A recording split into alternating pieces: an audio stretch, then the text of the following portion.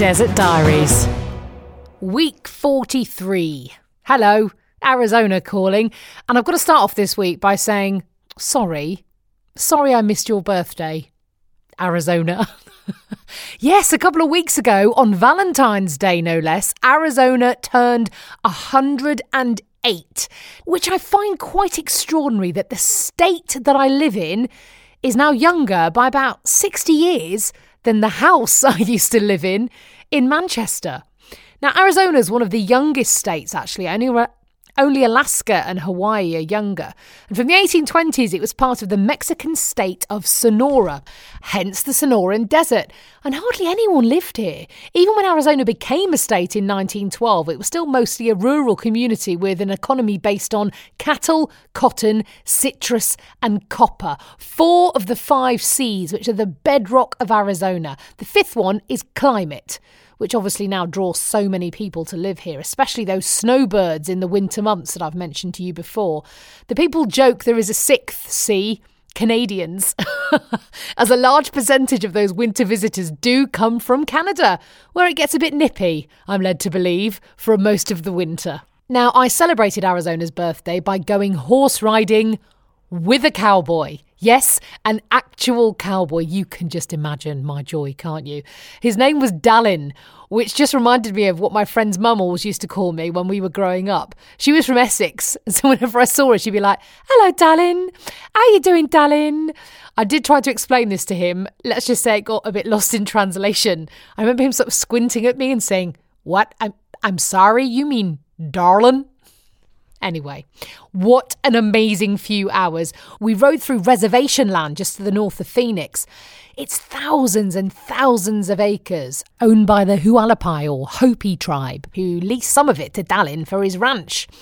We rode through the beautiful Sonoran Desert, traversed a couple of offshoots of the mighty Salt River, which actually had a fair bit of water in them due to all the rain of the past few weeks. They'll be gone in a month or so. Because of the rain, was actually quite lush and green as well. Much of it to disappear once the heat arrives.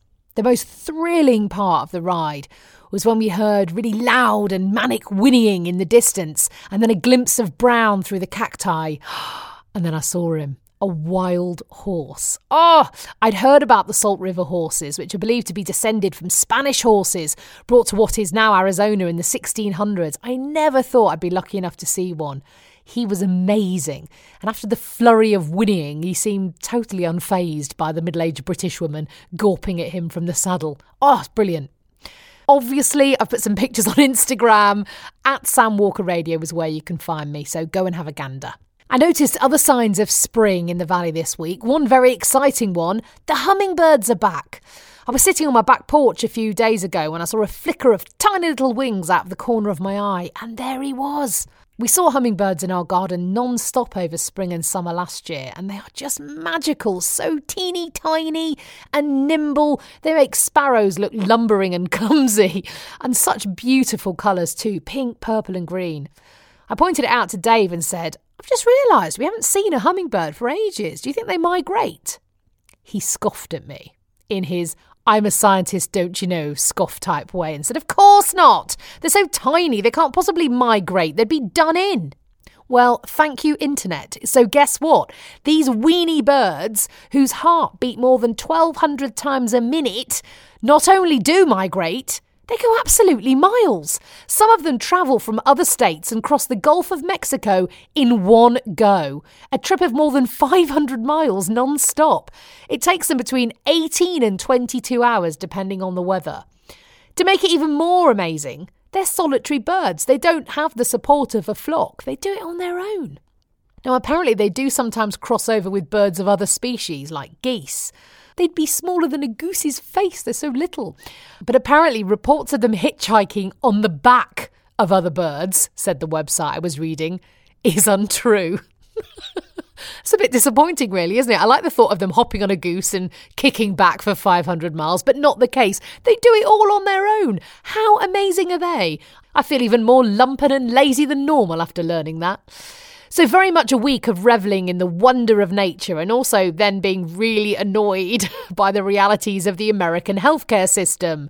Again! Ugh. So my poor littlest one, my youngest daughter, has to have an operation. on her teeth. Now, she's got a condition called mastocytosis, which means she's got overactive mast cells in her skin. It's quite rare and it affects people who have it in lots of different ways.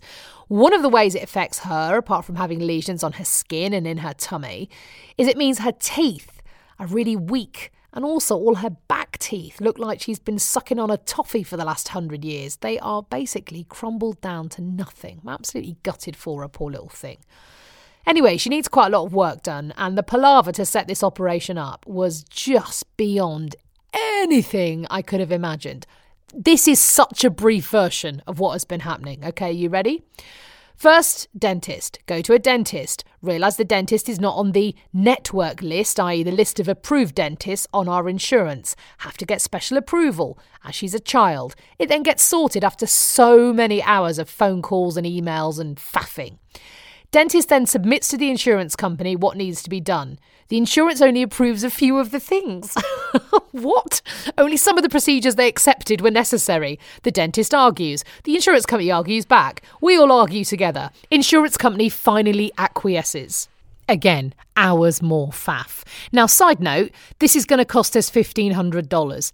$1,500 with insurance. It's not even that much work, genuinely. And we pay hundreds of dollars every single month to have insurance. So we've already paid and now we've got to pay again. Now, in all of this, the calendar year passes. Now, this is because we've got to wait up and save the money. We've got to find $1,500 from somewhere, right? So now, with a new calendar year, it's also a new insurance year. We have to do it all again. Submit the whole thing again. Finally. This is such a shortened version. The operation date is set. The insurance agrees to the procedure. It's still costing us $1,500, right? So poor little Britta, she's really scared. The dentist is really lovely and kind, and I'm a bit nervous, but I feel okay. The night before, the dentist calls. The operation's been cancelled. The anaesthetist, or anesthesiologist as they call them here, has said he won't do it. He doesn't want to administer anaesthetic to someone with mastocytosis because he doesn't really know what it is and he doesn't want to risk being sued. I mean, it's beggars belief. So I'm like, well, what, can't we get another anaesthetist? No, he's the only one registered to work with us. So what do we need to do? Guess what? We've got to start all over again. Find a new dentist, go through all the paperwork and all the insurance nonsense. And now there is a sniff of it being a, quote, complex case. Guess what? That price is going to go up. My dad's just had his operation for the tumour in his bladder at Wythenshawe Hospital in Greater Manchester after being diagnosed at the end of last year. He turned up, they did the op, they've looked after him, his continuing care has been laid out for him too. And you know, knowing that all that happens without him having to fill out 1,000 forms and worrying about coming up with extra money and not knowing whether he'll get there and they'll change their minds or pass it over to someone else. I mean, it's a stressful time when you're ill. And to have all this extra gumph on top of it, it's just unbelievable. I just don't get why this country doesn't want healthcare that isn't based on how much money individuals can make, or that someone can change their mind after months of hassle to leave a little girl now more scared and more worried. It's just madness. And guess what? Imagine if, like thousands of people, you can't spend all that time and save up $1,500. It's so much money. Imagine if your child has diabetes or cancer. Can you begin to imagine what families go through then? This bit of our new life is really going to take some more time to get my head around. I'll see you in the desert.